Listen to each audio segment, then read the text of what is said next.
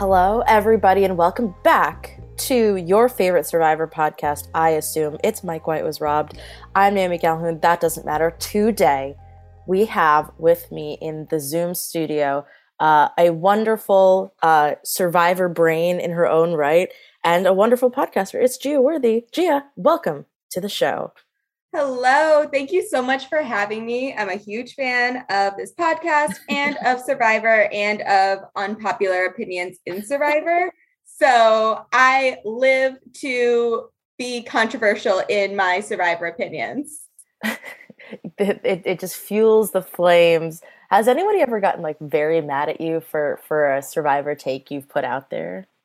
Oh my God. Yeah. All the time. Like anything revolving.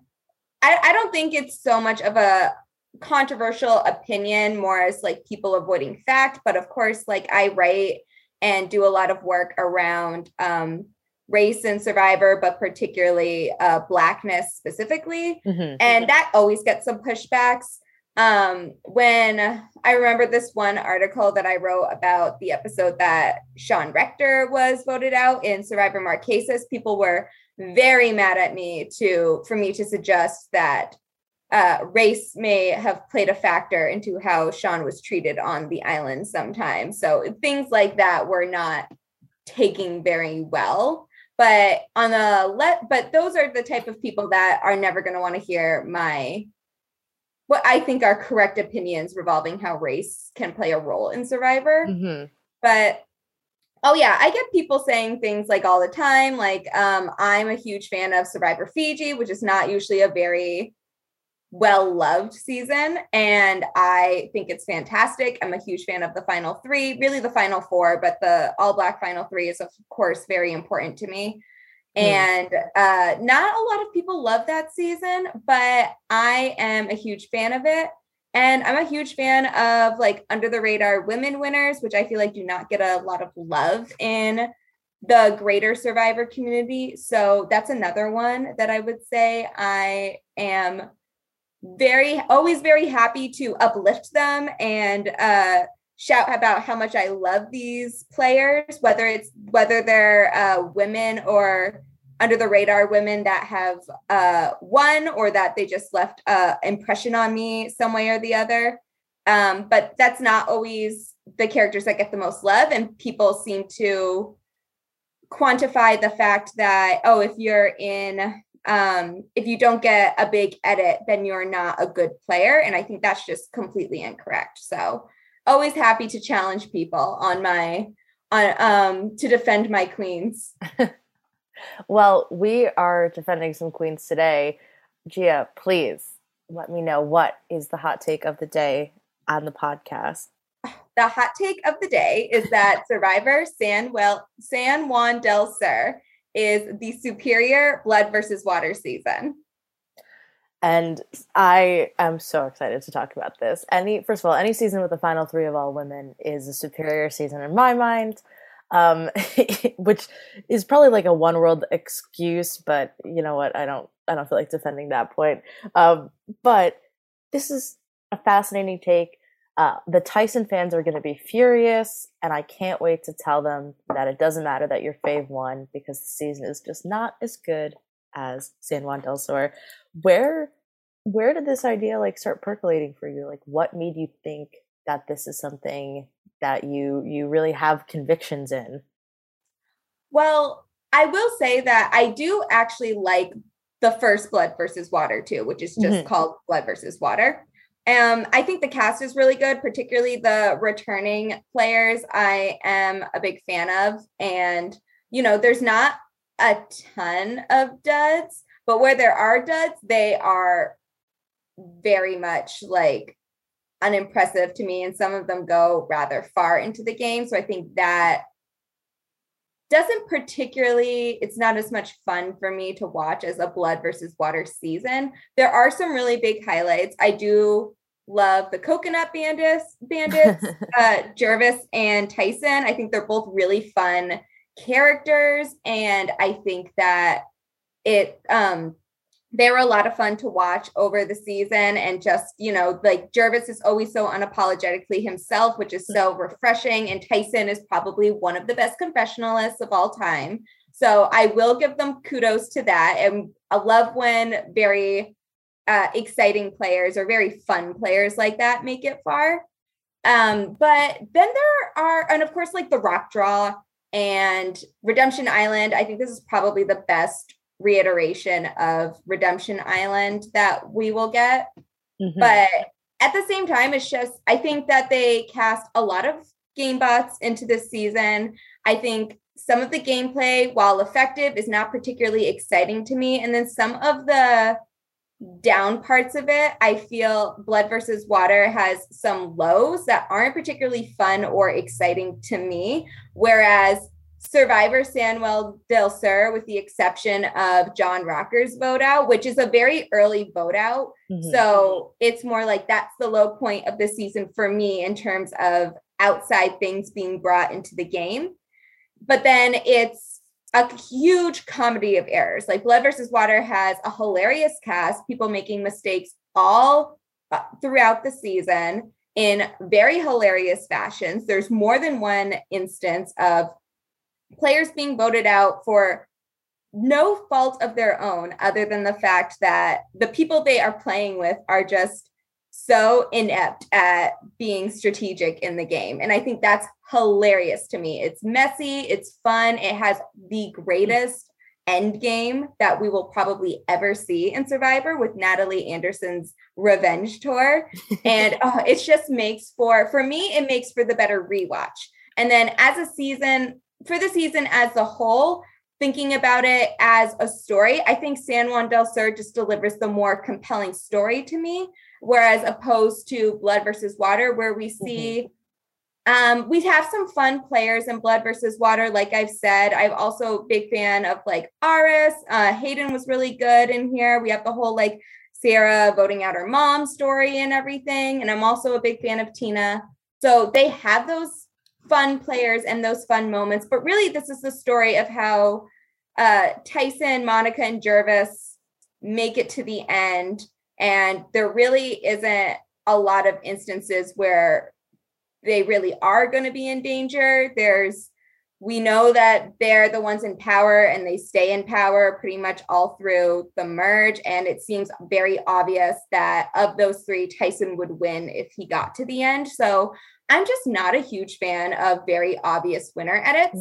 So while I think Tyson is a very good winner and definitely a deserving winner, I think anyone in that final three would be a deserving winner. It's just not as fun to me as seeing a very strong, powerful woman of color make her start off on a hot mess tribe. Both tribes, I think, on San Juan del Sur were a hot mess, and have Natalie, like persevere. Her sister was the first one voted out. Have her navigate through losing her sister, losing her closest ally, Jeremy, in the very early stages of the merge, and seeing how she outplays everyone in her path. So that's just, and it's not a boring path like Revenge Tour either. Like there are very unique moves that Natalie executes herself that make for a very glorious finish and a very deserving winner as well. Absolutely. Well, I want to start at the beginning, which is that Blood versus Water 1 comes first. Mm-hmm. And I think that Survivor was too scared to do a Blood versus Water season completely independently of returning players. And so you have to start off with this batch of half and half. But I think that the biggest detriment to Survivor 27, well, one is some of the casting choices, but two is that the people that they cast as the loved ones just cannot hold a candle to the actual Survivor players. Very rarely do we see, I mean, the only two returners from the season are Sierra and Vetus, and they don't do so well their second time around, right? Or their second or third time around. I just don't think that the loved ones can hold a candle to the returning players. And the only one who can is the guy who fucking won Big Brother. So, like, I really feel like that this season has As much as it is fun, like you said, I love the Coconut Bandits very much, and I love Monica. Oh, and Brad. I guess Brad came back. Ugh. Yeah, I guess I have in my life blocked out Brad Culpepper completely from my subconscious. I've just blocked out all of Game Changers too, so you can't blame us for not thinking about Brad Culpepper. I just think that it's of my opinion that the returning players just so heavily dominate both the edit and the gameplay, and there's just no room, like, as a loved one to breathe. But Gia, I'm curious if you agree with me. I just think that, like, they really cast, like, half the loved ones are just duds, or like are just doing it because clearly their family member wants to be there so badly. Like Katie, God bless Katie's Tina's daughter, Katie. She just is like, I'll do it because my mom's asking me to. Yeah, it was very one-sided for the most part. And I think this is something that Survivor struggles with when they do any season with half returning players and half newbies. Like, they usually have the returning players. The returning players are returning for a reason. They have some level of excitement to them, or there's a reason that they want them on the show a second time. So they've already proven themselves. Whereas the newcomers, which in this case are their loved ones, are in their first season. They really have to prove themselves on why they are the person coming with their loved one, or in like a fans versus favorite season, why they have been selected to face off against these returning players. But there's a lot of duds, and it's unfortunate. And they're definitely like, most of them don't know the game as well as their returning players. Like, even someone like Candace, who was first voted out in a garbage twist. I hated that twist so much, but justice for Candace. But like, her husband really does not have the same cutthroat energy that Candace does, which is why I was excited to see Candace return again. Someone like Kat was really fun, and I guess like Hayden is a Big Brother winner, so that's probably the draw to them. But like, Brad Culpepper, so predictable in trying to vote out all the women. Definitely a lot of microaggressions throughout the season. I'd argue he does get a little better in Game Changers, but it's still like, I did not see the point in bringing him back a second time. I actually really like Aras as a winner.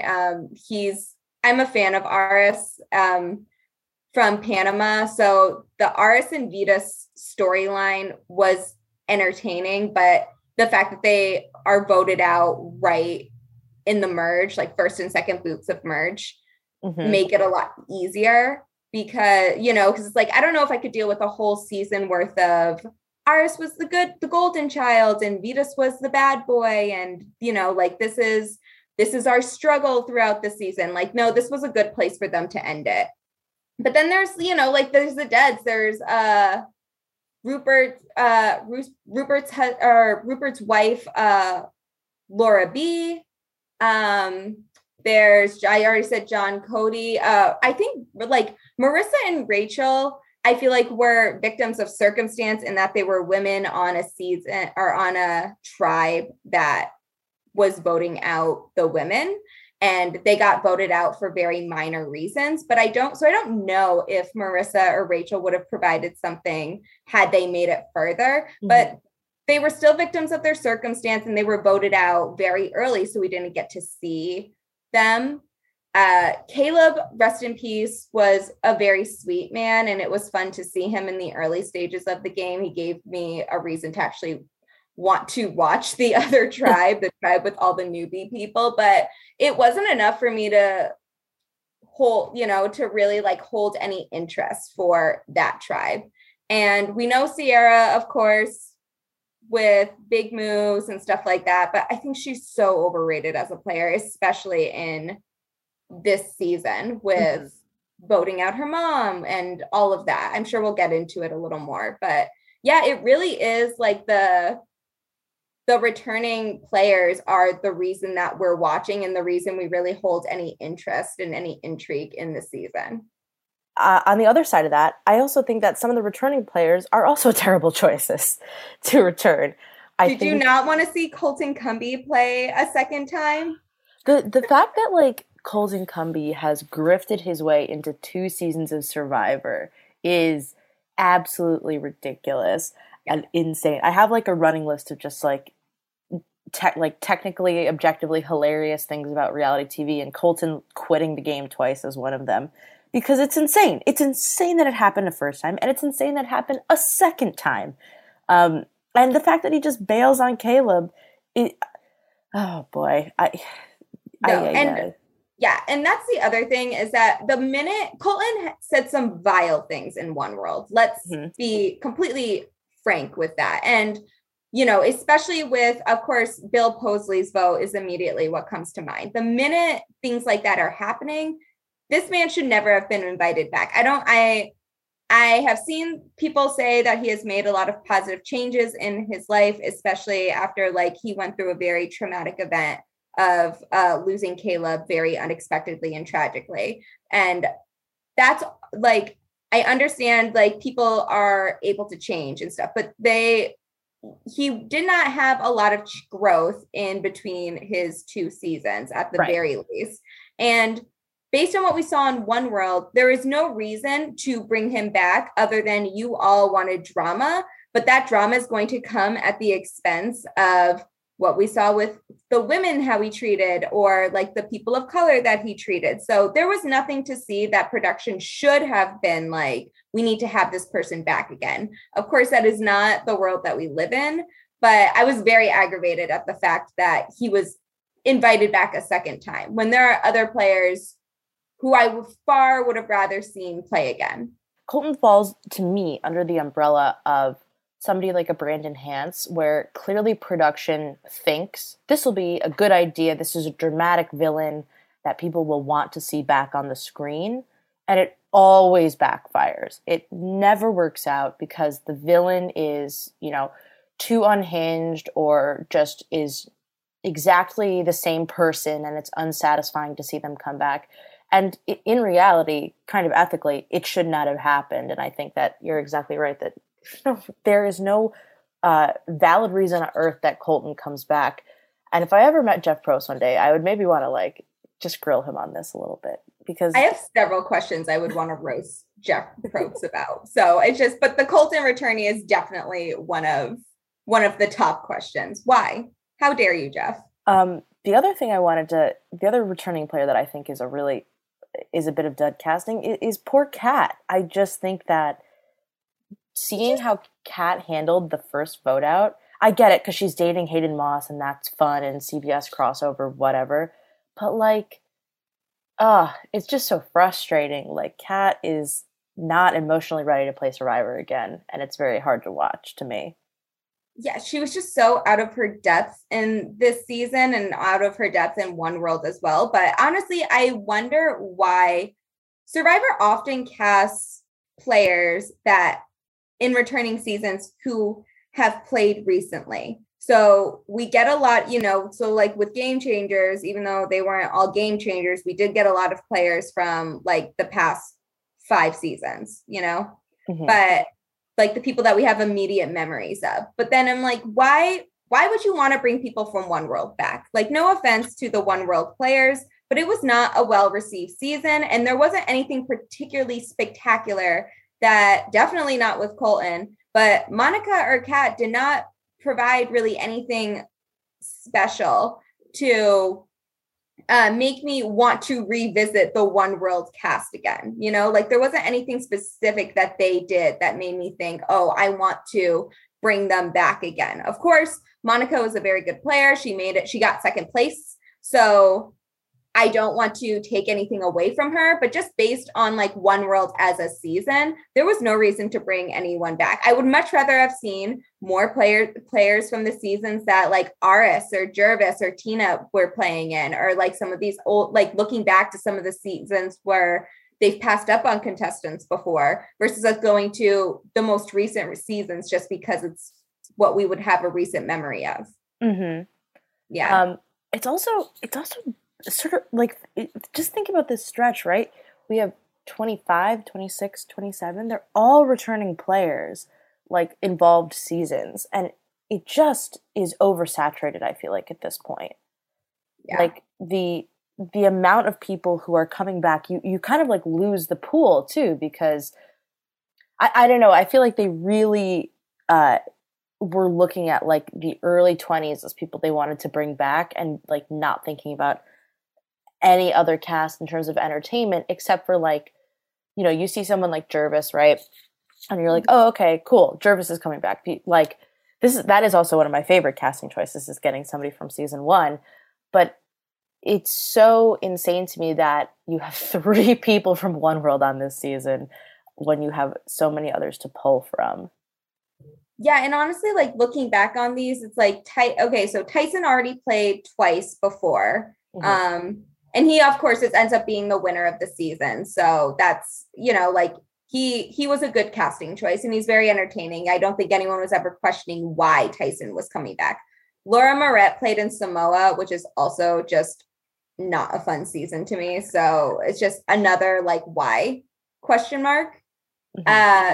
RS won Panama, and I think he had a really interesting dynamic with his brother. So I can see why, but RS was never really like the most particularly strategic player. He was a member of the most chaotic tribe imaginable. So I'm happy he came back, but it wasn't, I think I would have rather them save RS for like Winners at War, to be honest, than a Blood versus Water season. Yeah. It wasn't like, I'm not mad about the choice, but I'm not like, I don't know why they went to like Panama of all seasons and said, we want RS and Vitas to come. So that was just another one that was kind of like, all right. And then Rupert, this is his 4th time playing. He gets out very early, but we're definitely in like, this is Rupert fatigue at this point. Like, come on, you don't need a 4th season of Rupert when he never makes any changes to his game to secure himself a win. It's like when we see players like Coach and Ozzy come back,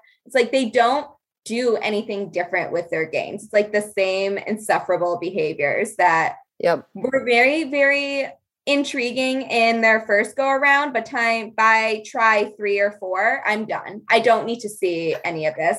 And then Candace, who I'm actually was very excited to see return, because she often got like the short end of the stick in her play. And I think she can actually be a very fun, blunt player. And she's voted out first too, because we have this bullshit twist where we're just voting people off in like first impressions. Well, not only that. So if you don't know, listeners, RC from Philippines was originally going to be on the season with her dad. But upon arriving they're in the Philippines again, but her father was hospitalized due to blood pressure, and so they were last minute replaced by Candace and John. And this fun fact leads me to my next point, which I think Gia, you'll agree with, as you mentioned earlier. Fuck this day 0 twist of like voting somebody out beforehand. That's a horrible Big Brother way of going about things, and I think it ruins Survivor. Because I've seen this happen in live games. I've seen it happen in Big Brother, right? People just make choices based on bare minimum first impressions. But as we see, the women both get the brunt end of the stick in these instances. And I think it just leads to people looking around for one assertive voice, men finding the spot to be an assertive voice, and like there is no greater opportunity for tribe strong mentality than in a reductive vote like this. And I think it's a mistake. I'm glad it's never come back, but I think they should have never done it. Yeah, honestly, fuck day 1 eliminations in any format. It sucks on Big Brother. I don't know why they keep doing it. It sucks particularly on Survivor, but also like to just be completely upfront about it with any returning season, but definitely in this one. You can't tell me that pre-gaming wasn't a thing. So when you have someone that's coming in as a last minute replacement, well, of course, they're going to be the person that has not pre-gamed with anyone. And everyone has already an idea of like, well, like this is a person I don't have any pre-existing relationship with. Of course, I'm going to vote this person out. So it does not make any sense. The it's just not like particularly fun to watch either. Like we lost two returning players from this twist with Rupert switching out for Laura. Mm-hmm. And of course, we were talking about how the returning players are kind of the meat of the season. So, and then Jeff is mad that like you can tell he wanted like Rupert to be there long term. And I'm just like, sir, this is your fault, or this is production's fault, which I don't know if Jeff was like an executive producer at this point.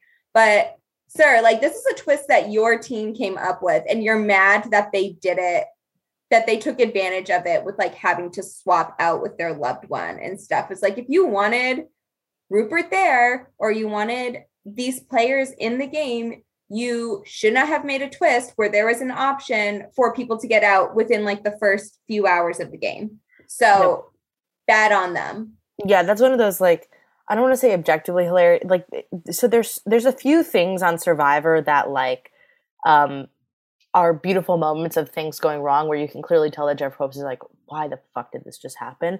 And this is one of them where he's like, wait, no, not Rupert. Like, no, no. But also, as we know through the whole season, that opportunity is available for everybody to switch out with their loved one, right?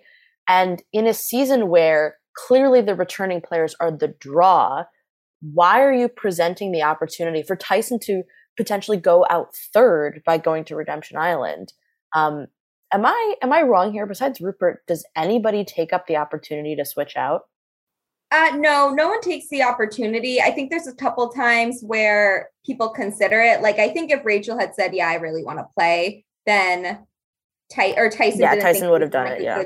Yeah, I think Tyson would have done it. Or if Tyson had been in a bad spot, he thought maybe if I swap out with Rachel, she'll be able to swap it. You know, like if there was anything like that, I think Tyson would have, if like Rachel really wanted to play. I think Tyson was clearly like the reason that couple was brought into the returning season. And I don't know if it means as much to Rachel to win as it does for Tyson on his third try, but I think he probably would have done it.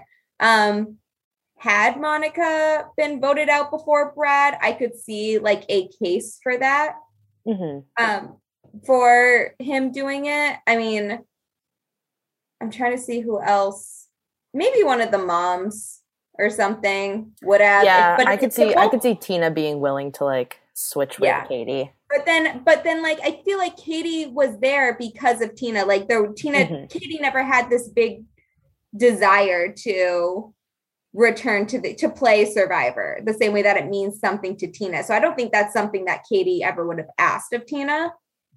And I think like if Sierra really wanted Laura to switch with her, then maybe, but like I think they're both pretty competitive individuals, and like neither of them would have asked the other to switch in. So I don't see anything like that happening. Those are probably the only instances where that would have been a possibility, though. So now at this point, I want to jump to talking about the successes of the San Juan del Sur cast, because I think we're going to bop around in between.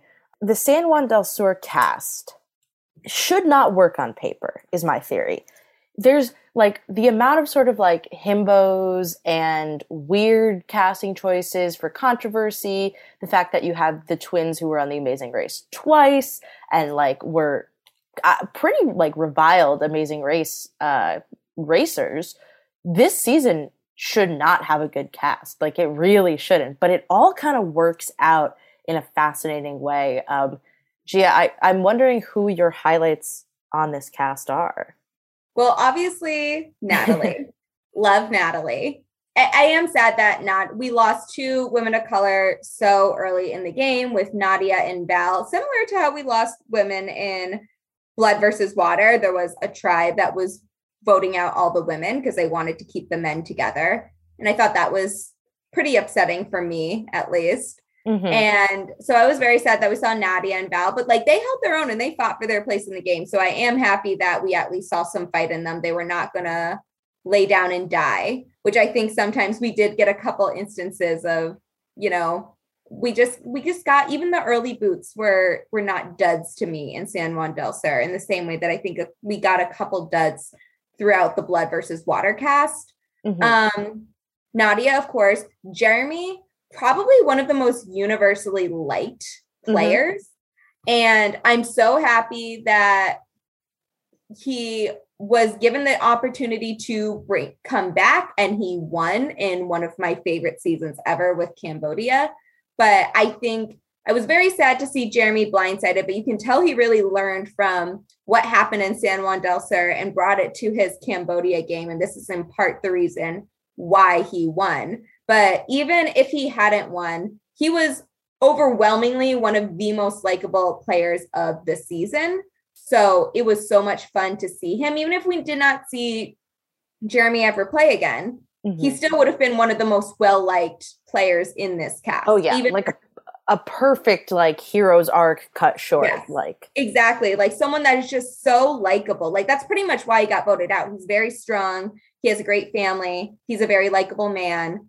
So, you know, like just overwhelmingly, like you can't hate him. So this is, you know, this is just someone that I was always so excited. Even when he is so frustrated with the idiocy of his tribe, he had me laughing. So I was always a big fan of Jeremy. I continue to be a big fan of Jeremy in all 3 of his seasons.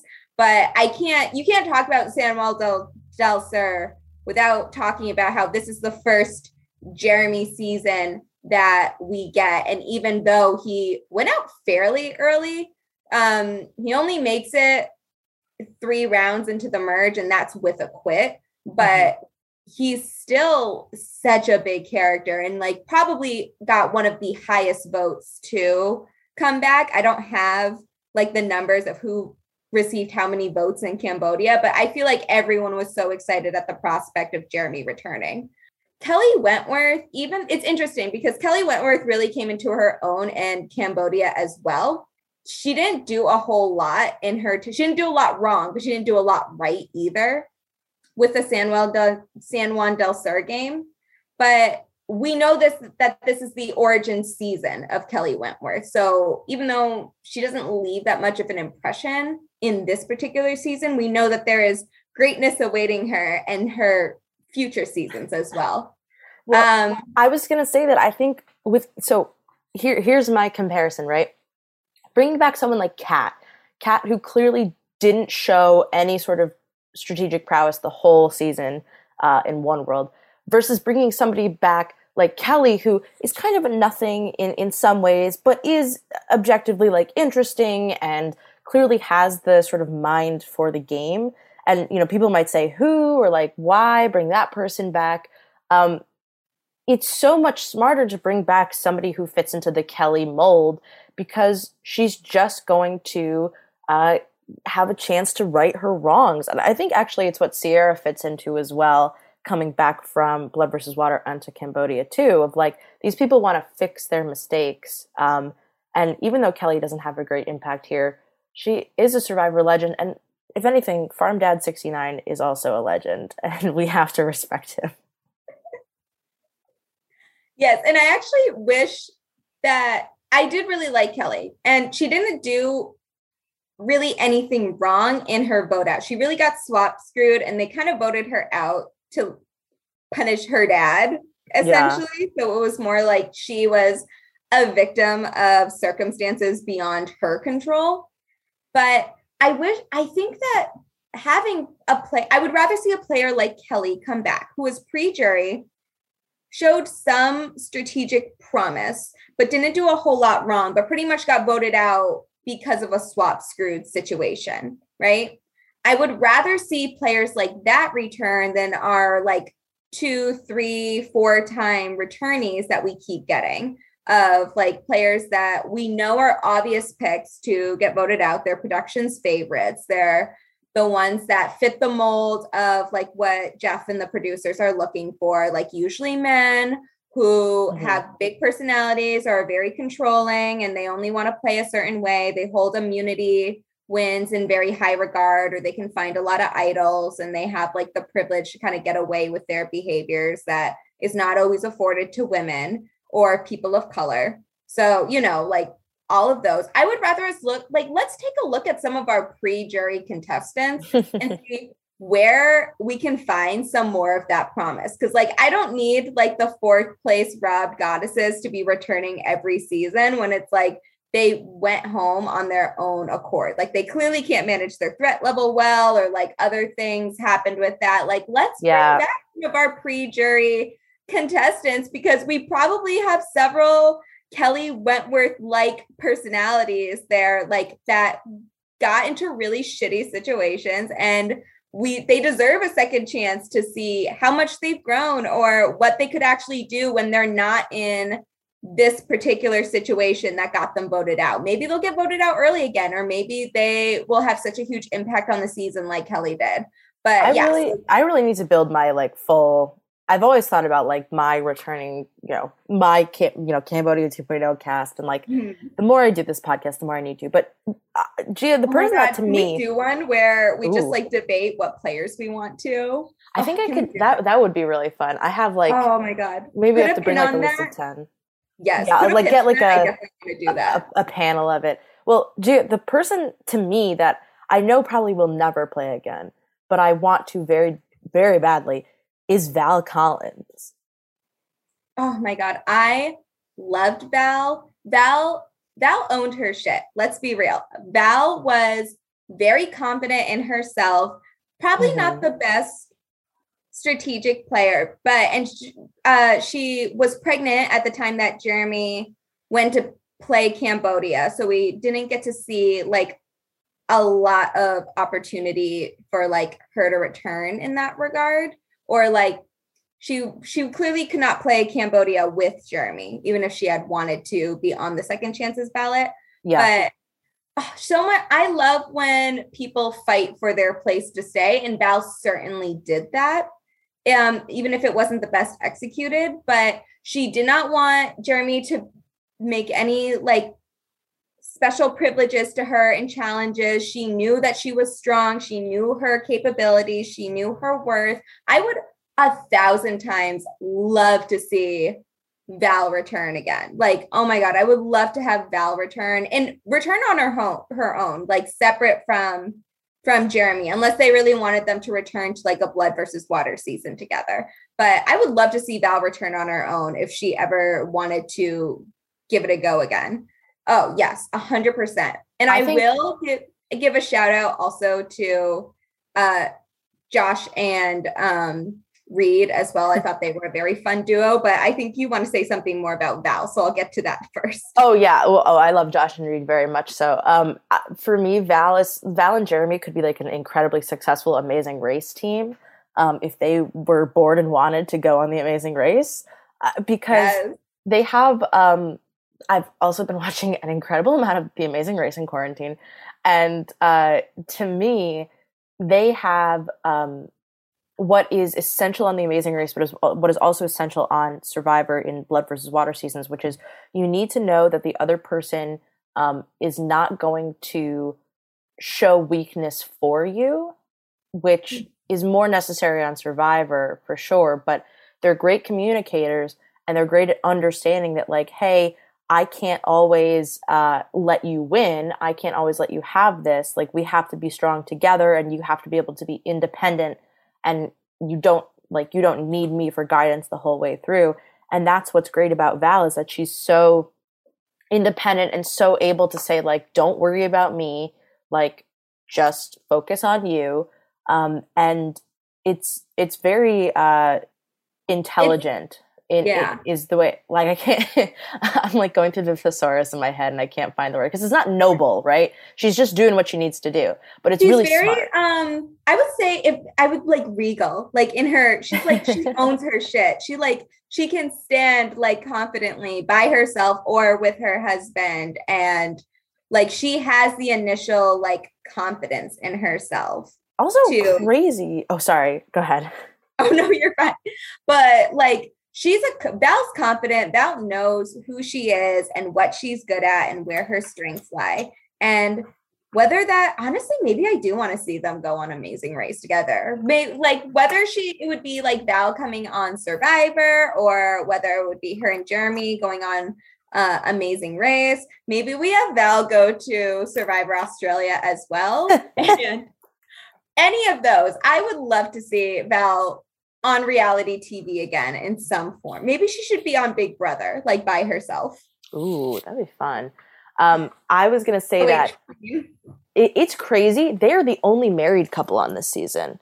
Like, when you think about it, that's, I mean, there's John and Jacqueline who are boyfriend and girlfriend at this point in time, but like, there's John and Julie, but they're also boyfriend and girlfriend. Like, there is no other married couple on this season. So we have 3 parent-child relationships, 1 married couple, 3 dating couples, and then 2 siblings. I think that's everyone. I'm like looking at the cast photo right now. Yeah. And I think, that makes sense. And they're all kind of great dynamics in their own weird way, besides John Rocker, who, as we can say on this podcast, really fuck John Rocker. But there's a lot of interesting dynamics in the pairs that they have picked. And now this cast to me is, you can say that it's maybe dumb or boring, but I think that they've found like the perfect balance between like Survivor character, like a classic, like, Tom from Africa, combined with some of the more interesting dynamics of family relationships and, partners and people that are sort of living their lives together. But let's jump to Josh and Reed, some of my faves who sadly are not together anymore. So I guess they'll never come back for an Amazing Race season or another Blood versus Water season. But I love these guys so much. They're perfect casting. They were honestly, and I don't mind that they're not together anymore. I feel like I would see either of them play again themselves as well. So I don't feel like I need them to be together for me. Oh yeah, either one of them can come back. But especially Reed, I would love to see Reed return. I think he got screwed in a lot of places that were not his fault. Mm-hmm. But I think Josh kind of fell on his own sword at this point. Like, he definitely went out because of his own mistakes, right? There's room for Reed to come back and get a chance to play his own game where he's not the victim of like everyone else's circumstances, essentially. So that would be my pick. But Josh and Reed both, like, you can tell they both are Survivor super fans. They love the game. They really want to make an impact on their season. And I think they both accomplished that. So definitely would want Josh and Reed to come back. And I think they were really fun duo. And they were fun on their own as well. They spent a lot of their beginning games not on the same tribe. So that was a fun time to see like both of their strategic strengths as well. I was going to say, and I mean, they like Reed's, okay, there's a lot of contention about Reed's final tribal speech, but I just think it goes to show that like something that you need in reality TV players is people who are set in their own sort of belief and narrative and are not willing to back down because it's entertaining. I'm not saying that Reed is right or wrong, but like you need the entertainment of the people who are sort of in their own little wacky world. And like Reed is in his world. Baylor and Missy are enemy number 1 and 2. They need to go down and he will not stop. But I think it's a fascinating arc to the whole season and I really enjoyed watching it. Can I be like perfectly frank on all nuts. Of that? I loved Reed's final tribal council speech. I could feel his frustration throughout the season, but like, honestly, Missy and Baylor to me are insufferable. Like I know Missy and Baylor, and I don't know what they're like outside of the game. And I know that the edit only tells us X amount of things, like whatever we need to know to understand how everything turns out in the end. Right.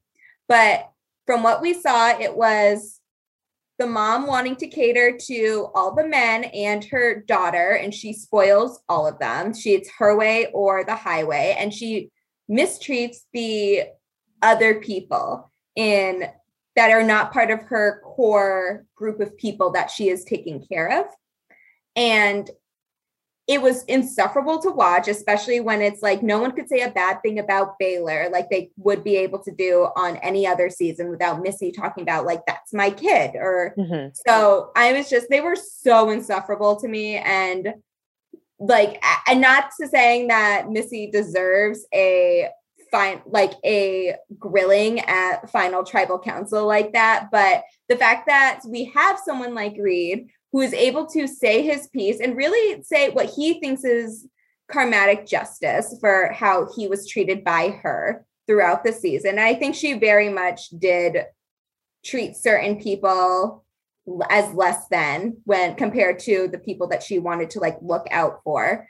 And I loved it. I loved the speech. I think it was, this is the type of thing you have to be aware of when you do Final Tribal Council. And as a finalist, like if you don't treat people well, they will call you out on it. And all of those votes matter. So you need to make sure you treat people nicely. And Reed ended up voting for Jacqueline after that speech, not because he thought Jacqueline played the best game, but because he knew everyone else was voting for Natalie with the exception of Missy and Jacqueline's loved ones. And he didn't want Missy to split the $100,000 prize money with Jacqueline.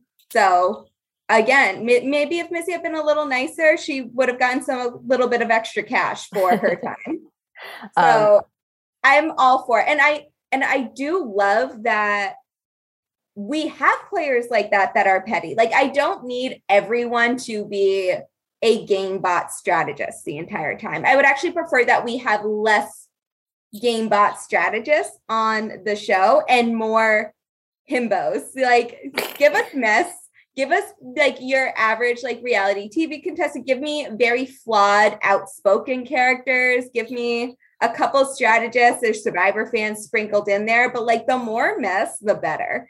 And like nowhere else does that look better than with like the Nail boys. I'm like, not a strategic bone between the two of them.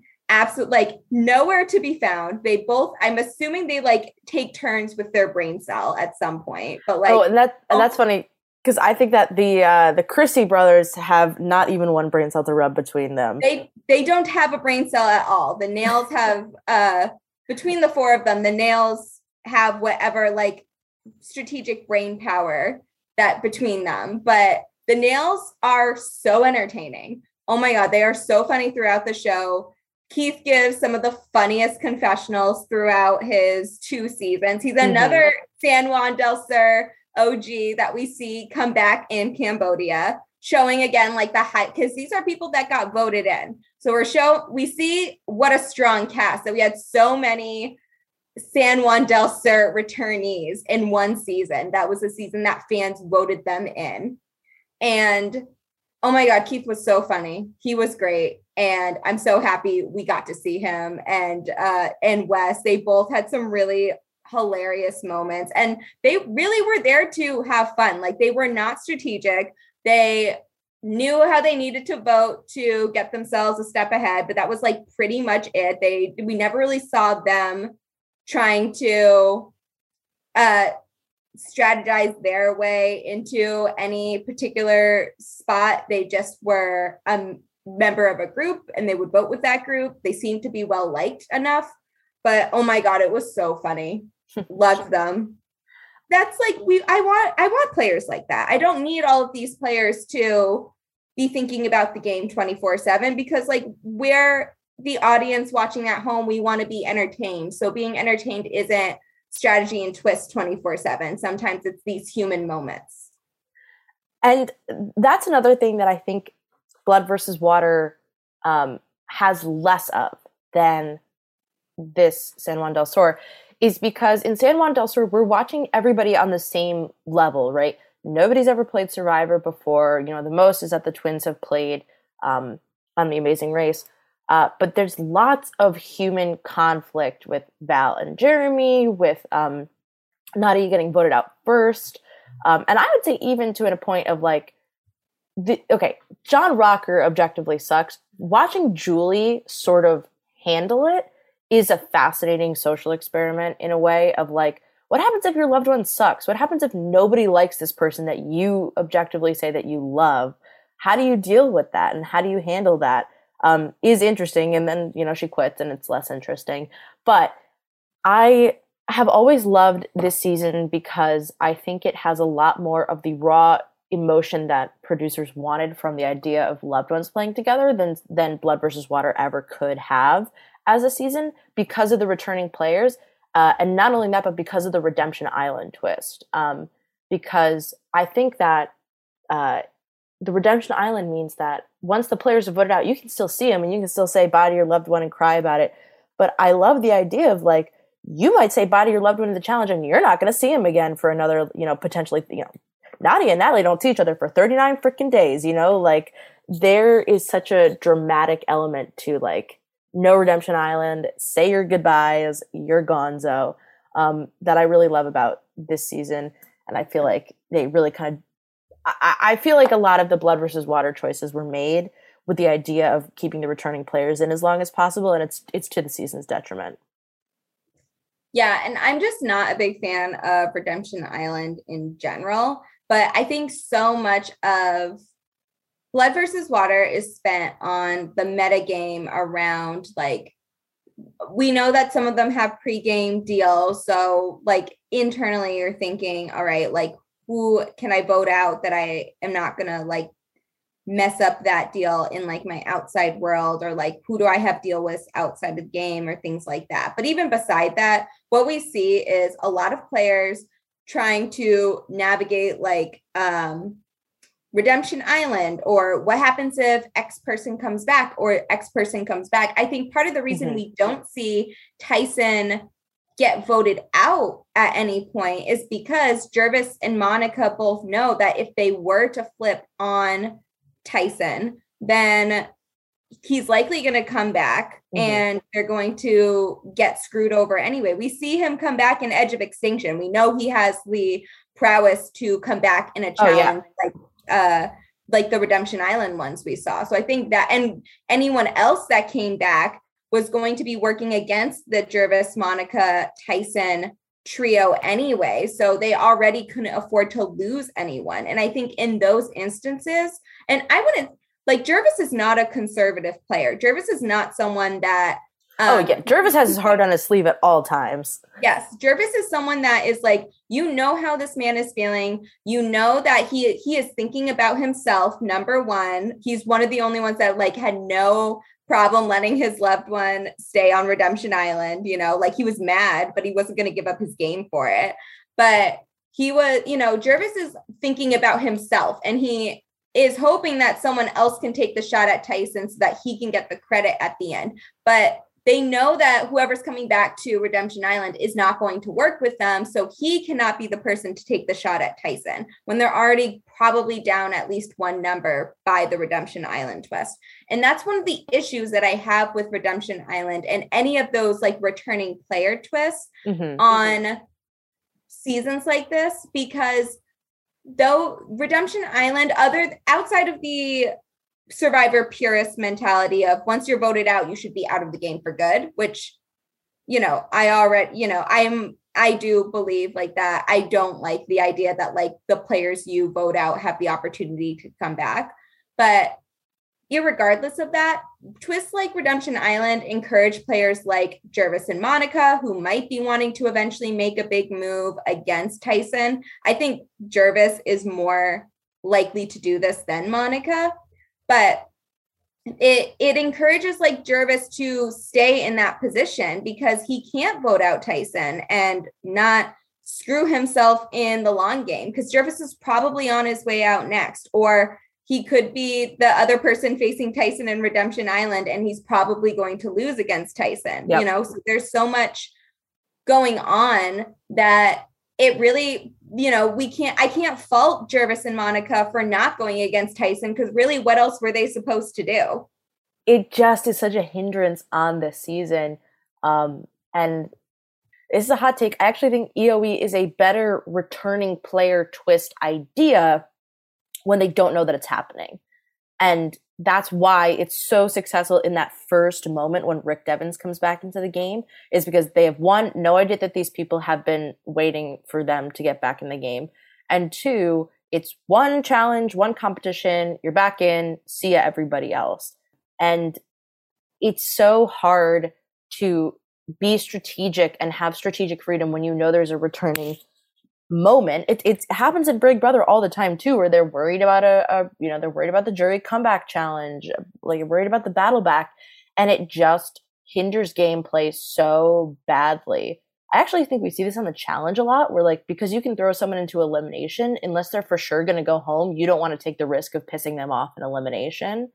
I don't think it has a lot of that same mentality that is just detrimental to people actually making like interesting, dynamic, and like crazy moves. Like you could fathom that in a season like San Juan del Sur, they might vote off some of the weaker women before voting off somebody like Jeremy or Josh, just because they're like, well, what if Jeremy comes back in the redemption challenge? Yeah, exactly. And I think Redemption Island definitely would have hurt San Juan del Sur if they had brought it back. Thank God for Mike White for stopping that shit from happening. Shout out to the podcast title character. But that's another reason why I'm just not a fan of like any of those twists. I did like Edge of Extinction and Winners at War, but I think it was just because we got to see more of these winners that we have known to come to care about. Mm-hmm. But Winners at War is such a different season because it's an all winner season. So I feel like you can kind of excuse it in that instance outside of these other seasons that are not this special moment in Survivor history. But yeah, I feel like with Blood versus Water, the Redemption Island just should not have been a thing. Even the opportunity to swap out with loved ones, I'm kind of like, I get that's why they had Redemption Island, but it just feels so unlike Survivor. The option that you could just like swap with your loved one and then they're in the game and you're out of the game. So technically we could have had all these players that had been voted out at some point still in the game. And I think because of the nature of Survivor, that wasn't going to happen except for someone like Laura and Rupert. But it just was, it was a weird twist. It's not like normal Survivor. So it just doesn't make sense. And it really prevented, like the thing that I complained about, the fact that it really is just a story of like Tyson getting to the end and winning. And there really wasn't a chance for his other alliance members, who I would say probably put in as much work as Tyson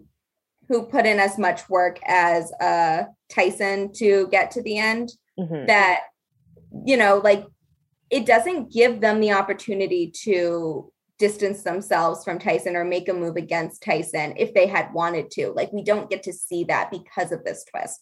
And like, because like that is my complaint about the storyline. It's like, I feel like Redemption Island is in part to blame for that. And maybe Gervais wouldn't have turned on Tyson at any point, but they certainly prevented him from getting an opportunity to do so. So there really was never this question of like whether this was going to happen or not. So it's still fun, but it definitely led to some intrigue. But when like half of the game is spent with them wondering, are they going to be on Redemption Island?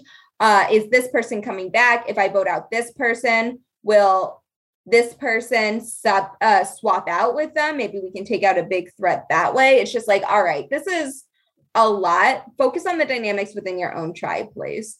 So it's just, and again, I do like Blood versus Water as a season, but these are the things that prevent it from me from enjoying it as much as I enjoyed San Juan del Sur. Here's another thing I have to say. Like, when we think about like you mentioned, there's a lot of iconic moments in San Juan del Sur. And when I think of the iconic moments in Blood versus Water, right, I think of like crying because you didn't make the merge, so you're undateable. And I think of Final Six. I think of voting out your mom. But I would say that the Final Six vote, going to Rocks, and the voting for your mom are both products of a season where it is just underdogs trying and failing to fight against the power trio. And that is just inherently not as fun Survivor to watch as, you know, Natalie blindsiding the shit out of Baylor. Like, those moments are so perfect. and getting her revenge on John and all this stuff.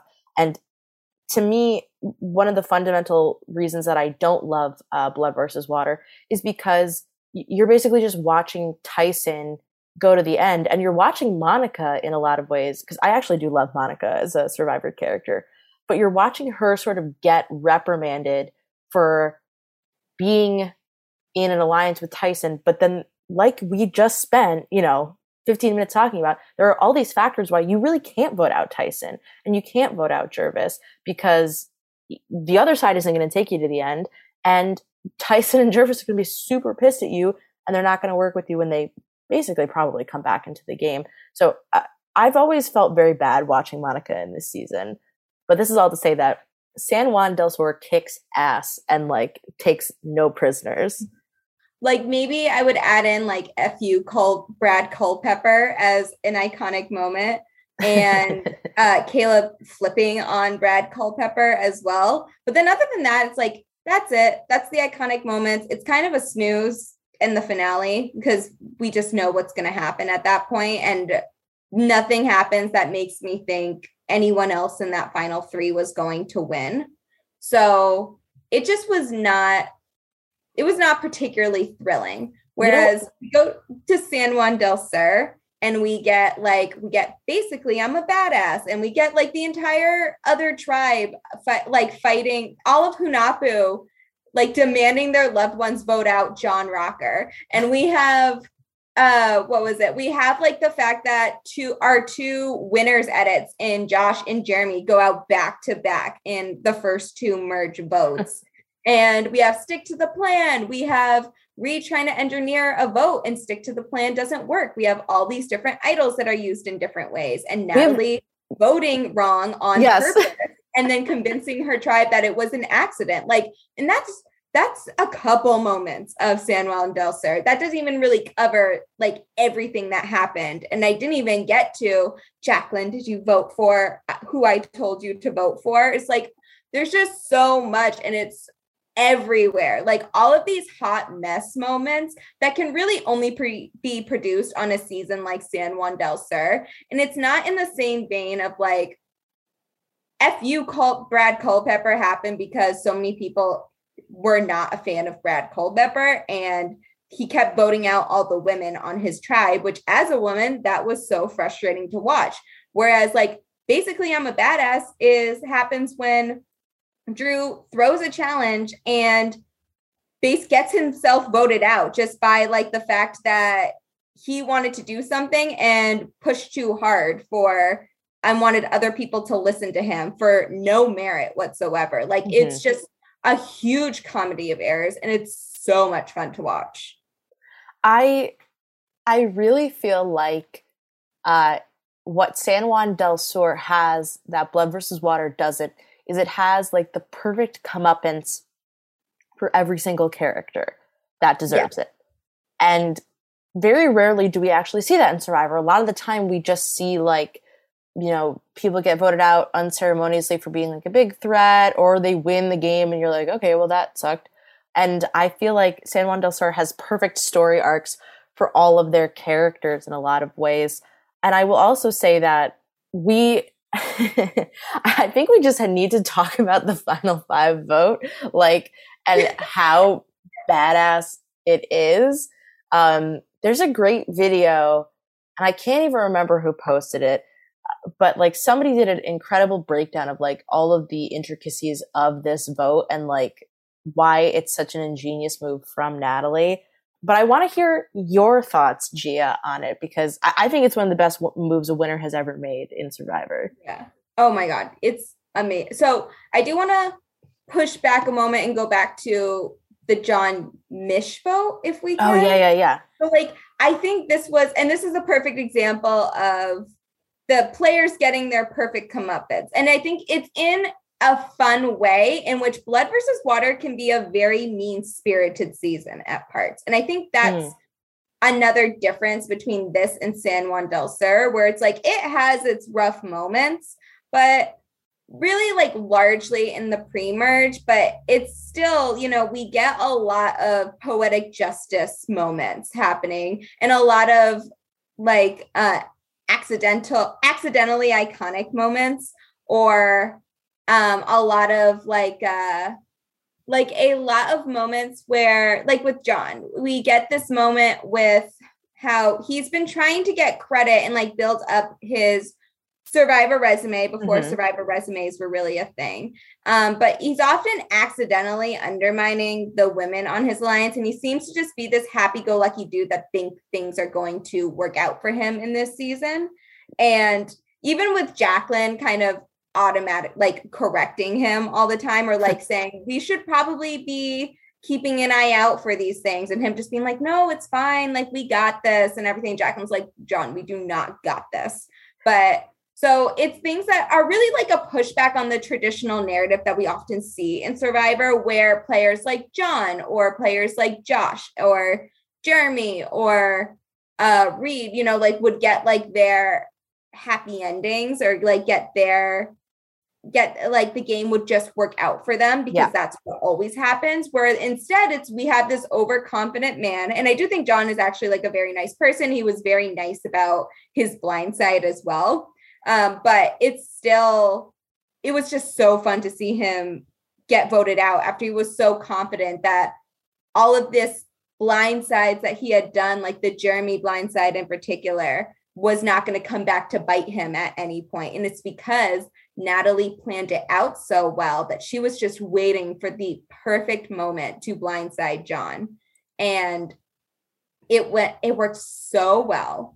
And the next vote, which is the final 5 vote, she saves Jacqueline because she did it so well. Natalie engineered it so that this whole vote worked in her favor. We all thought the obvious vote would be Jacqueline going here right after her boyfriend, and it seemed like a done deal. But Natalie wanted to split up the last pair with Missy and Baylor, and she, without anyone like realizing what was going to happen, made it so that she was able to save Jacqueline, and they were going to vote out Baylor.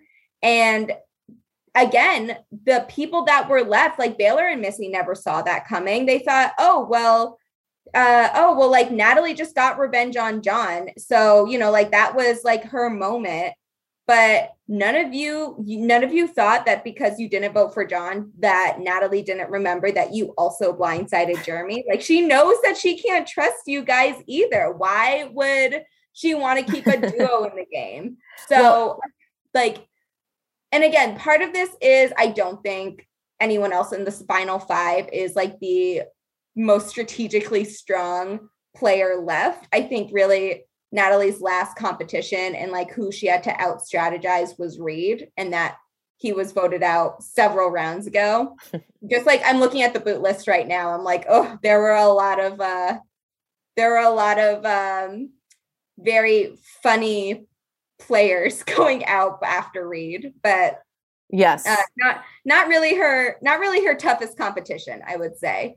But it worked so well that Natalie was just able to engineer her win. And it really felt like that. She really engineered her win from start to finish, and like planting the perfect seeds to make sure that not only people trusted her, but when she started getting her plan into motion, people thought, oh, this was just an accident, or yeah, she got her revenge on John, but she would never do that to me. Or, you know, she's fine with us getting Jeremy out. Why would we ever think that leaving her out of this crucial vote was going to come back to bite us? So it just plays out like this very long movie, and it's so much fun to watch. And so something else that I wanted to bring up about this vote, about Final 5 and about these finals, is when Wes goes home, Natalie is the one who is telling John to play his idol, and eventually he comes back to camp and he's like, yeah, I knew it, I was going to play my idol. She's like, no, you freaking didn't. It was me helping you. And I think it takes a really astute person to not only know when somebody else is playing their idol, but also not like sort of take the kudos for it, which sounds strange, but like imagine if you're Natalie and you just had that totally go off without a hitch, and now John is like, oh, I knew that was going to happen. Like, you'd probably be pissed. And in any other season of Survivor, I'm sure somebody would be less thrilled. But Natalie just takes it like a champ. She's going to get his ass soon. Alec, after Reed goes home, Alec goes home. Then John goes home. And then at Final Five, the other thing here is not only could Jacqueline go home, but Keith could go home too. Especially considering Keith is like a very well-liked person, and I'm sure they all know he's a jury threat. But she's taking the risk of keeping Keith in the game so she can potentially get out this pair, because I think that if Baylor, Missy, and Jacqueline are in the Final Four with Natalie, there's a big chance that they say, actually, shouldn't we vote out Natalie instead of Jacqueline? And I think that Natalie is basically thinking many steps ahead of almost everybody this season. And she absolutely whips ass as a player. And I love that about her. And I'll say this, it is very impressive that Natalie manages to, I guess, be... I don't know if you've seen the Amazing Race seasons that Nadia and Natalie were on, but they are kind of insufferable. They are not fun to watch. They're really obnoxious. And I love them. I watched San Juan del Sur before I watched their Amazing Race season. And I was like, oh my God, they're horrible on this season. And I actually find it very impressive that Natalie is able to take all of the parts of her that are frustrating, or like she literally steals. I don't know if many people know this. On the Amazing Race, you're given money per leg. Somebody in the game dropped like $50 or dropped their entire money for that leg. And Natalie and Nadia picked it up and kept it. And that's not against the rules, but it's a dick move. And in this episode, then that team has to go beg around like Russia for money. And it's like, it's just played for all this thing of like, can you believe that they made them go ask people with no money for money? And it's very dramatic. But this is all to say that I'm very impressed that Natalie was so successful, because when you look at the way this game is set up and all of her experience on CBS beforehand, she has a lot stacked against her. And it's kind of crazy that it all works out for her. So I have all the respect in the world for Natalie. I wanted to ask you something, Gia, which is I wanted you to talk about your hot take that we didn't make the focus of this episode, but that I desperately want to talk about. Oh my God. So can I say something first about, please, to go off of what you were saying? The other thing I love about San Juan del Sur that really does go against the traditional narrative of a season. So you see episodes like where John, like you were saying, how John took credit for the move that Natalie made in encouraging John to play his idol. And in a traditional season, we've seen this played out several times. Men often get credit for the work that women are doing in Survivor. And kudos to Jacqueline for also saying that this was Natalie's move. So, I think she can also feel the frustration in that moment where John is trying to take credit for something that he did not do, or that he did not get the ball rolling on that move.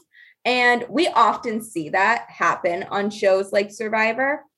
And even at the beginning of the season, everyone was thinking that, Josh or Jeremy were going to win, because that's what the edit was telling us, that was who one of our winners was going to be, one of those two guys. And, a lot of people were giving Natalie flack, myself included, when she encouraged John to play his idol in that moment. So, there are several moments like this throughout the season, but Natalie really played this for the long game, and she executed it with such patience.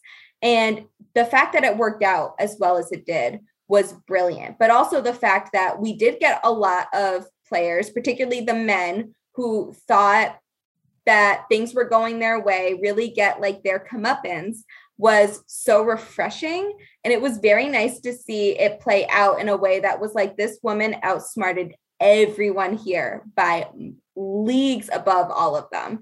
And it was great to watch. And I think that the fact that it goes against such a traditional edit, what we have come to expect from Survivor, was very refreshing. And I think that is a huge part of the reason why San Juan del Sur holds such a near and dear place to my heart.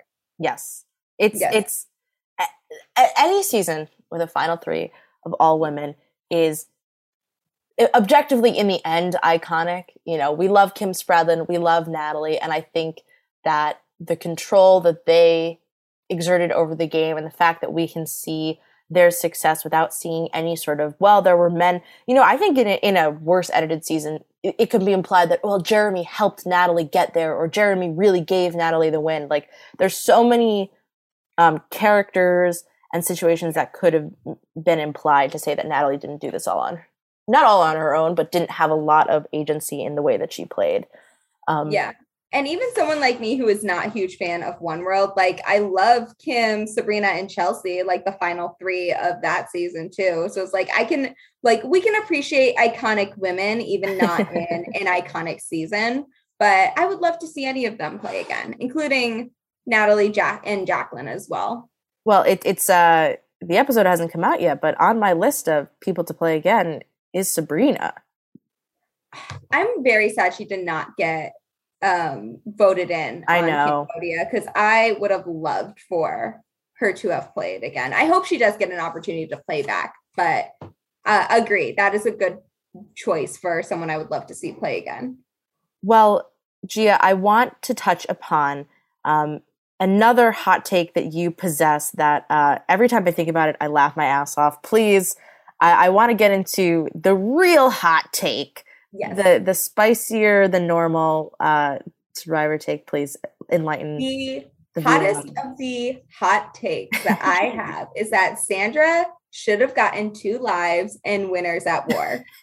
And this is not, listen, I am a Sandra stan. I am not, nothing makes me happier than seeing Sandra outsmart people and get rich. Like, I love it. I could watch it happen several times. I'm like dying to see it happen in Australian Survivor as well. So I am a huge Sandra fan, and I will not pretend to be anything less.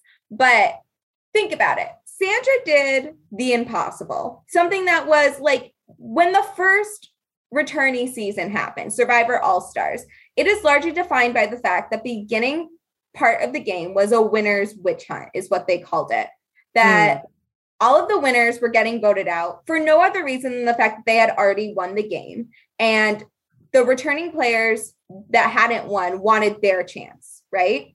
So this is something that, had Sandra returned in All-Stars, and I think she was actually offered a chance to come back, but she was still sick from Pearl Islands because they filmed so close together. But so had Sandra played All-Stars, she probably would have met a very similar fate for no other reason than the fact that she had won. And so for a long time, this idea that we've had winners return before, and Sandra was actually in the final 3 of Heroes versus Villains with another winner in Parvati, who played a great game in her own right. But Sandra did something that no one really thought was possible. Even Russell thought that he was a shoo-in to win Heroes versus Villains because they did not think they would ever vote for a winner to win twice. Right. But Sandra defied the odds in a time where this was considered impossible, right? Like, this was not something that had been done before. They did not know that this was something that could really happen. A lot of players didn't seem like this was something that would like realistically happen, that you would get enough votes to win a second time and win a second $1 million. But Sandra did that. She defied the odds. And not only that, but she did it in her first 2 seasons playing. So like, had Sandra not done shit after Heroes versus Villains, this woman has the most perfect record that a returning player could possibly have. And she did it being iconic because she has so many iconic lines. She's hilarious. She owns herself and she knows who she is and she knows who she can trust and not trust. And just watching her play, she is by far one of the most entertaining and iconic characters and the queen of Survivor. So it's like true. Most iconic probably, I would say, the most iconic person to come out of Survivor ever. But I know I would get a lot of pushback on that for other people pushing their faves. So how dare you ignore the legacy of Boston Rob? Oh my God. Jeff's going to be just blocking me right now. Jeff Probst adding you. I know. I'll never get to play Survivor. It's tragic. But I was going to say that, like, the idea of her getting 2 lives, right, is like, she did something that nobody else did before the opportunity was available to all winners, right? Yes. She did it before anybody else. Yes. So she did the impossible, and it was very impressive. And the fact that she played very similarly both times, because had any of these players been more perceptive, they could kind of see the way that this was going. And I think Parvati did actually know that this is something that would happen if Sandra was in the final 3 with them. Right. And so kudos to Parvati as well for picking up on the fact that, you know, Sandra is not going to be a 0 vote finalist. But so she did all that. And she did the first 2 times she played. Most players cannot do that, like cannot win the first time they play. So the fact that she was able to do it twice is incredibly impressive. So you're telling me that our second return, we're going to do a season of all winners, meaning by default, we are going to get our second 2-time winner here. And they're going to get more money for winning an all winner season when we already have someone that did the impossible when it was considered impossible to win twice. And you're going to bring her on with a bunch of 1-time winners. Like, how dare you? And like, act like she is their equal. She has already accomplished what they are trying to accomplish here. Like, please, she does not deserve to be, and I'm glad she did not decide to do Edge of Extinction because she is far too good for that nonsense. But like, you're going to tell me you're going to have her with a big target just for being the queen, for being better than all of them. And you're going to expect her to be among the peasants and Edge of Extinction because you do not get because she has already done what these people are fighting to do, you know? Yeah. She does not need to prove anything to anyone. And you are giving, that made me so mad that they got 2 million for winning this season. I get that Winners at War is like a special season, but I'm like, no, Sandra already won 2 million. So you do not get to make someone else win more money than her. She has already done the work. She has already proven that it is possible. These people are just trying to play catch up to her legacy. So you just got me mad again that Tony won $2 million. I know. And like, yeah, I'm like, it makes no sense. And the fact that they acknowledge that she is the queen, obviously, like they have talked about it several times, but like Sandra is not at the same level as any of these players. She has already done the work that these players are trying to do. And sorry, Island of the Idol, she is not the same caliber as Boston Rob. Like, no, Boston Rob is not as good of a player as Sandra. I'm sorry. So like, we do not need to pretend that she is anyone's equal in Winners at War. So I feel like if she's not going to get paid the most money that a 2-time winner has been paid because of this bullshit $2 million prize, she should get something in that if she got voted out, and that Denise should not have voted out Sandra. That was dumb. Anyway, but she should have not but had she should have gotten something else because she is automatically better than everyone else there. And she should have gotten an extra life so that if she had been voted out, she gets like 1 torch snuff. Now here's your new torch and you get to play again. Like basically you get a free pass round because she has done the work. She put her effort in. She has lasted 39 days twice. Like, I don't know, like, what else can this woman do for you all to accept the fact that she is the queen and we will never have a player compared to her. She serves in entertainment as well as in her gameplay. You cannot tell me that, like, why do we not have Sandra merchandise in the CBS shop? I'm telling you, like, this woman has delivered constant iconic lines. She has served every season she has been a part of. I don't understand. You guys should reward her in some way because she goes above and beyond for the Survivor franchise. I'm sorry. Like, give her flowers. Give her 2 lives in Winners at War. Yes. I also have to say, I got to do a very fun help Sandra with a Zoom event, and Sandra had said that she didn't know that if you stuck it out on EOE, you would get on the jury.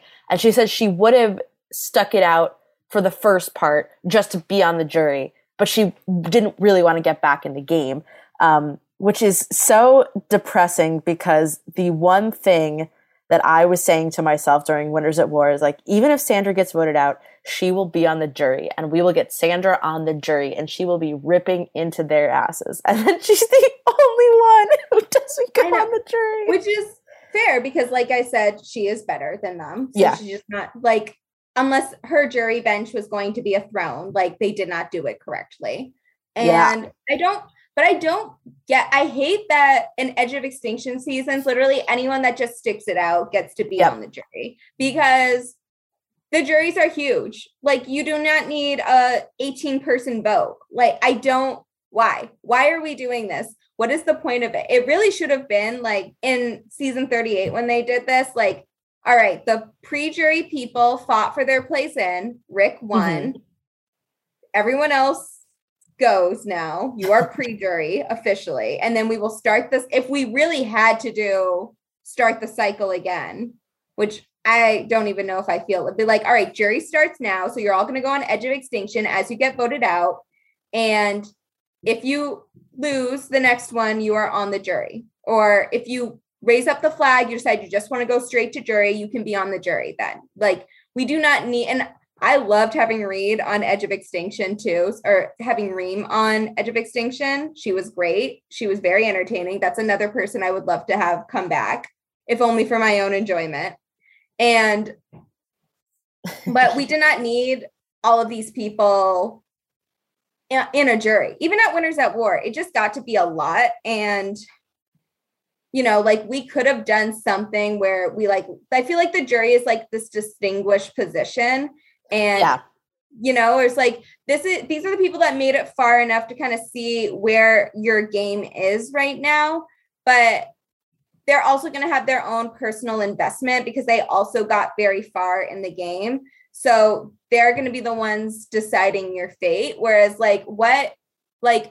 what investment does Amber have in a Tony, Natalie, Michelle final three? She barely played with any of them. Yep. She got to know Natalie in Edge of Extinction, but you know, it's like, but other than like, she doesn't know what's happened in the game really, besides what people tell her as they come on the edge, but she hasn't personally experienced any of it. And I was so happy for Amber to be coming back and was very sad when she got voted out so early, but like, really, like, why are some of these people serving on a jury? They did not, like, Edge of Extinction is just like a completely different thing from like the game of Survivor.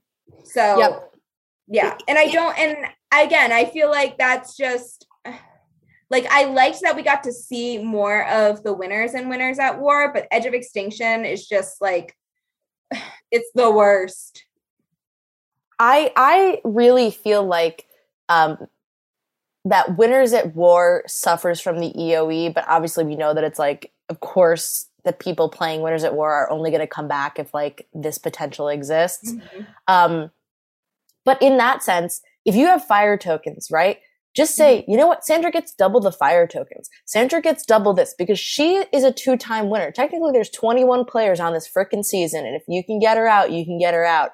But like it, to me, is Survivor has honestly done worse twists than giving Sandra 2 lives. So I don't disagree with this in any way, shape, or form. Wait, okay. What if they didn't tell anyone that Sandra was getting 2 lives? And then like Denise pulls that move and snuffs out Sandra's torch. And then Jeff just like hands her a new torch and being like, you're our 2-time winner. Here's your second life in the game. I would love it if she like went to the other, she just, you know, she's on the red tribe. She just goes to like another tribe and is like, okay, oh, like Survivor Australia. Yeah. She just gets swapped out to another tribe. I like that actually. Like that's like your new, that I like that. Let's do that. That would have been, oh my God. Reddit would have been so mad, but I would have been thriving. Oh my God. It would be great. So, Gia, we come to the most important question of the show, Mike White Was Robbed. When's the last time you watched School of Rock? Oh my God. Not nearly soon enough, to be honest. And I know it's on Netflix, so I've been like tempted a couple times. Oh my God, it is on Netflix. Crazy. I know. It keeps coming up. It's been too long. I feel like it was I feel like it was streaming on like TBS or like one of those shows that streams movies all the time. I feel like it was on there. So maybe like a year ago. Okay. Far too long. I feel like that's excusable. That's excusable. A year ago isn't too bad. Yeah, it was something. I feel like, School of Rock is like at least like a once a year viewing type situation. Exactly. Yeah, but it's been a very long time. But I watched a lot of movies during the pandemic, so I'm like, but has it been a long time? Like, yeah. I would suggest any other films from Mike White's filmography are great choices. If you feel familiar enough with School of Rock, you can branch out to Brad's Status, Buck and Chuck, Go Nuts, watch 2 seasons of The Amazing Race. I have seen Mike White on The Amazing Race. So Mike and Mel, Team Mike and Mel all the time. I did watch The White Lotus. I was a White Lotus fan, so I very much enjoyed that. Well, like a good ensemble cast. We love supporting The White Lotus. Gia, this has been so much fun. Thank you for being here, and thank you for all the work you do in the Survivor community. I think you and everybody else at the Survivor Diversity Campaign put out so much energy into the world to make our reality TV a better place, and I hope that you get all the recognition you deserve. People should have told you that they're thankful for you, because you have in many ways changed the landscape of reality TV, and it's very exciting. So sweet. Oh my God, thank you. I had so much fun today. I love talking about unpopular Survivor opinions because that's my favorite thing. I have so many of them. But oh my God, this has been so much fun. And I'm glad we get to talk about Project Runway every week together. But I'm very thankful for our podcast and for this episode of the podcast of Mike White is Robbed. And I'm very thankful for the Survivor community in general and how much support we get from alumni and from fans about like our Twitter page, but also just the greater cause in general. Our Black Survivor alums have done amazing work with having more inclusive reality TV to the point where they're sharing their own experiences, which are not always great to have in reality TV, to make shows that we love like Survivor a better place for everyone. And I'm really thankful for the community, not just the fans, but the alumni who have put in so much work, and the content creators like you, who we get to talk about our Survivor opinions and our favorite shows and seasons and people all the time. So it's just an amazing community. I'm so blessed to be a part of it. I love the Survivor community. I love it so much. And you guys not only have an impact on the Survivor community, but on the live reality game community as well. And I hope that we are all pushing forward to an exciting, inclusive, and very open-minded community, because I think we're already there, but we can always do better. Gia, what else should people check out if they cannot get enough of your Survivor hot takes and opinions? So I am still writing our weekly roundups of Survivor 41 with my good friend Christine. So I'm very excited. And that's on the Inside Survivor website. So keep an eye out for those. They're posted on the website. I tweet about them. So that is where I'm talking about our most recent Survivor. I'm very excited that Survivor South Africa has been announced that they are doing a new season for returnees. So I hope I get to get some content out related to that. So as we know more information, you can find out about what I'll be doing on my Twitter page, which is @ClassicallyGia. And that is where I tweet all of my unconventional Survivor opinions and goings-ons. So if you liked what you heard here, you will definitely like the content of my Twitter page. It is a Fiji and Marquesas propaganda machine, and I'm very proud of it. I've worked very hard on my Marquesas and Fiji content.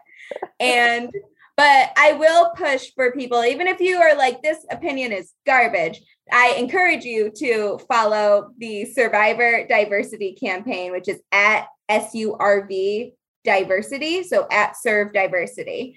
That is where we post all types of content about US Survivor, international Survivor, as well as highlighting our favorite players, highlighting iconic moments in the show, highlighting the work that Survivor alums are doing outside of the show. So we are so lucky to have an amazing team behind the Serve Diversity Twitter page. And I'm so excited to, we are still a strong group and we are producing content all the time. So I encourage people to stay up to date with everything the Survivor Diversity campaign is doing and following at Serve Diversity. So if you're not following me, follow that page instead. And if you are following me, you should definitely be following the Survivor Diversity campaign as well. So either way. Yeah, what the fuck? If you're following G and you're not following the Survivor Diversity campaign, what the fuck?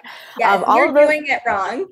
All of those links will be in the description, as well as mine. I have a link tree with things. I don't know when I'm going to put these episodes out, but I will say that this year I've been very proud to cover Survivor Michigan, Survivor Maryland, but also put out 2 seasons of Survivor New York that are so much fun, and I hope you'll watch. And I hope that you will check out all the things coming from the Survivor New York universe, like Big Brother New York, my dear listeners. And don't forget that every week, Gia, myself, and Nicole are covering Project Runway for Silent Podcasts, thanks to Silent Podcasts, for no other reason than just being Silent Podcasts. Gia, thank you so much once again. And let's say goodbye to the folks at home while we log off and enjoy the rest of our post-Thanksgiving, bliss, the hour of sunlight we have left. Yes, we'll definitely. I'm going to enjoy. I mean, it's raining over here, so I'm just going to It's raining here, so what a miserable day, well, but it's been more fun talking to you. Enjoying our last hour of daylight and then snuggling up on my couch and watching movies. Exactly. Well, thank you so much, Gia, and goodbye, everyone. Thank you for listening.